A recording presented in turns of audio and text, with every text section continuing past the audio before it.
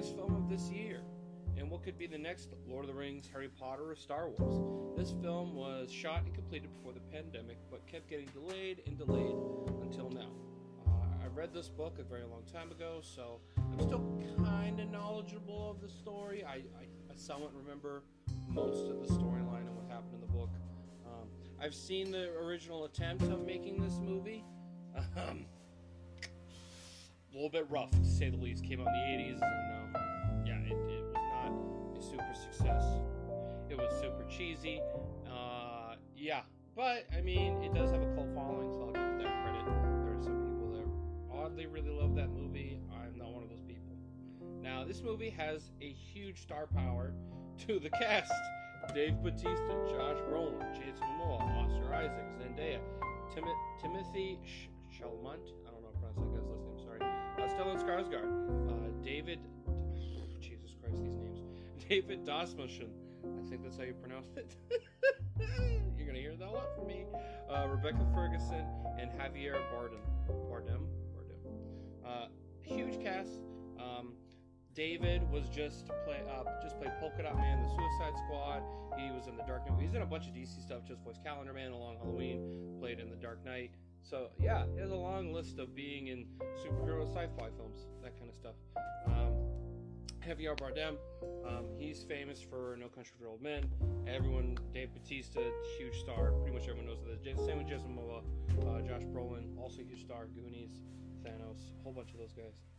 Oscar Isaac has actually been in a lot of films recently. He played Poe in the new Star Wars trilogy, and he just played Apocalypse in the X-Men films. So, yeah, it was a pretty big cast. And Zendaya is now becoming more of a rising star, being in the MCU, playing MJ in the Spider-Man franchise. So, yeah, a lot of big names, and of course Skarsgård. Skarsgård probably be the most famous due to the fact that he also has really famous sons. So, just a big cast, similar to like the Baldwins, in terms of like a big family that's mostly famous.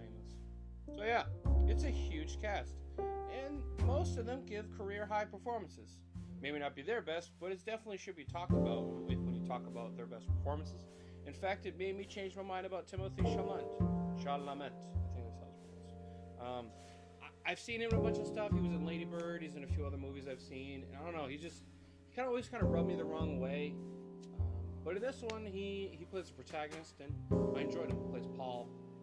I think he did a pretty good job. And yeah, now I'm like, okay, this guy's pretty good at acting. The special effects are stellar. Some of the best you can find in modern cinema. Having been done by a company named Double Negative, who have won Oscars in the past. So experience and skill is definitely there. I was watching this movie, and some of these shots and scenes are spectacles to behold. It's really cool, really good look.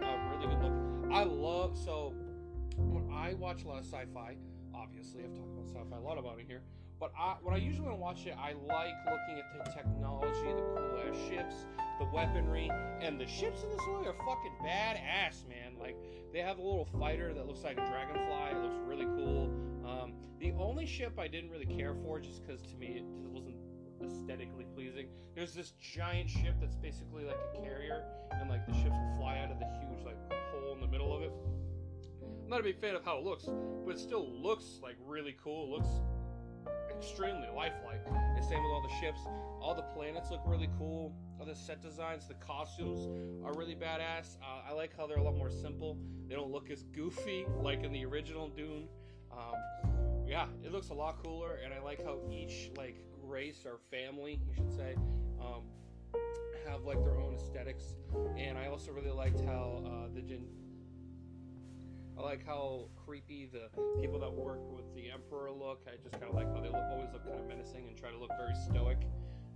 So yeah, I think it's really cool, and I'm really excited about it because now I think one of the best ways to describe the story is Game of Thrones in space with a splash of Star Wars. Mainly because there's people in this that basically kind of have like a force type thing who can kind of like read thoughts and see the future and all that kind of crazy shit. But yeah, this movie focuses around these big families and royalties type styles in space where there's houses trying to take out other houses, and I thought it was really interesting. I think that idea in terms of human politics being very still built into space.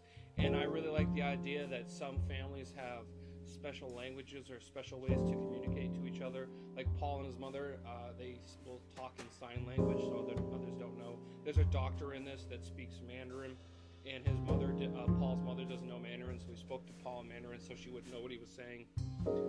Yeah, I just think that kind of stuff is really cool. I think it really helps build this world up, and I'm really excited after watching this movie, because I wasn't sure how this movie was going to be. I knew it was either going to be really good or it was going to suck ass. That's pretty much how a lot of these like really famous books turned out in terms of movies or TV shows. I know this came first before Star Wars and Game of Thrones, but most people that have seen this probably didn't know that this came first or weren't familiar with this until it just came out now. The world building is done really well. It really sucks you into the story. I'm really excited to see the sequel to continue the story. Now I could be wrong, but I'm pretty sure they don't cover the whole first book in this film. So I'm fine with that. The way it ends, I think it ends really well. It really makes me want to see a continuation of the story without baiting me. I don't think it baits you. It sets up a sequel in terms of like we can continue the story from here, but it doesn't bait it to where like you necessarily need it. I guess that makes sense. So yeah, I'm fine with it. I'd rather a quality chunk of that story and then continue with each like quality installment instead of them trying to cram the whole story into one less than stellar version. So I'm fine with the way it ended. I don't want to spoil the story because I think you should experience this film without knowing what's coming or have any like real big plot points spoiled to you. All I'm gonna say is it's really cool. It's really cool. The action's badass. The fight style, the technology is really cool. It's definitely a science fiction fan's wet dream. It's really cool, and I highly recommend it. Even if you're not a huge science fiction fan, I still think you would enjoy it, just because even the world itself is interesting without the space element. Yeah, the whole them trying to get spice and stuff is really cool. So I'm going to give this movie a 9 out of 10. I think it's a really strong movie. It's really good, and I highly recommend it. And I wouldn't be surprised if this movie picks up a lot of awards in the next Oscars, especially for its visuals, cinematography, costume design, sound design, all that kind of stuff. The music was really cool. I loved it. I thought it was interesting, and I'm glad how each thing had their own like kind of style of music. So yeah, I also like bagpipes and use bagpipes in it. So I know some people don't like it, but I do. So fuck you. So yeah, I hope you enjoyed this review. If you did, I have a bunch of other reviews. So if you will give those a listen, I highly appreciate it. And I have an Instagram page, Dr. Parker's Movie Reviews. If you want to go over there and give me a follow, highly appreciate it. Talk about shit on there. I shoot the shit on there. That's kind of more my relaxed. I'll talk about whatever I want on there. So yeah, if you're interested, go give it a look. And please help support this podcast by giving my sponsor, Viking Fitness, a chance. Please, oh please, go give it a chance. And thank you. It's discount code, so stay tuned.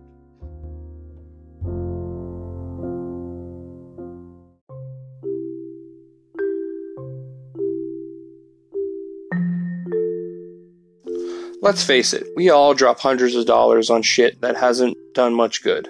When was the last time you spent just $225 and you actually profoundly changed your life? Answer, most likely never. Well, if you want your chance, here it is. If you are out of shape and have said more times you can count, I need to do something about this. This is opportunity knocking. You have approximately 3,640 weeks in your lifetime. 16 spent wisely can make whatever you have left better than you could have imagined. Get in or back in shape with expert guidance from a certified and experienced professional trainer. No crash diets, no bullshit, just results. Visit www.vikingfitnessnh.com, mention Dr. Quackers, and get 10% off your custom fitness plan. Again, that's www.vikingfitnessnh.com. Thank you.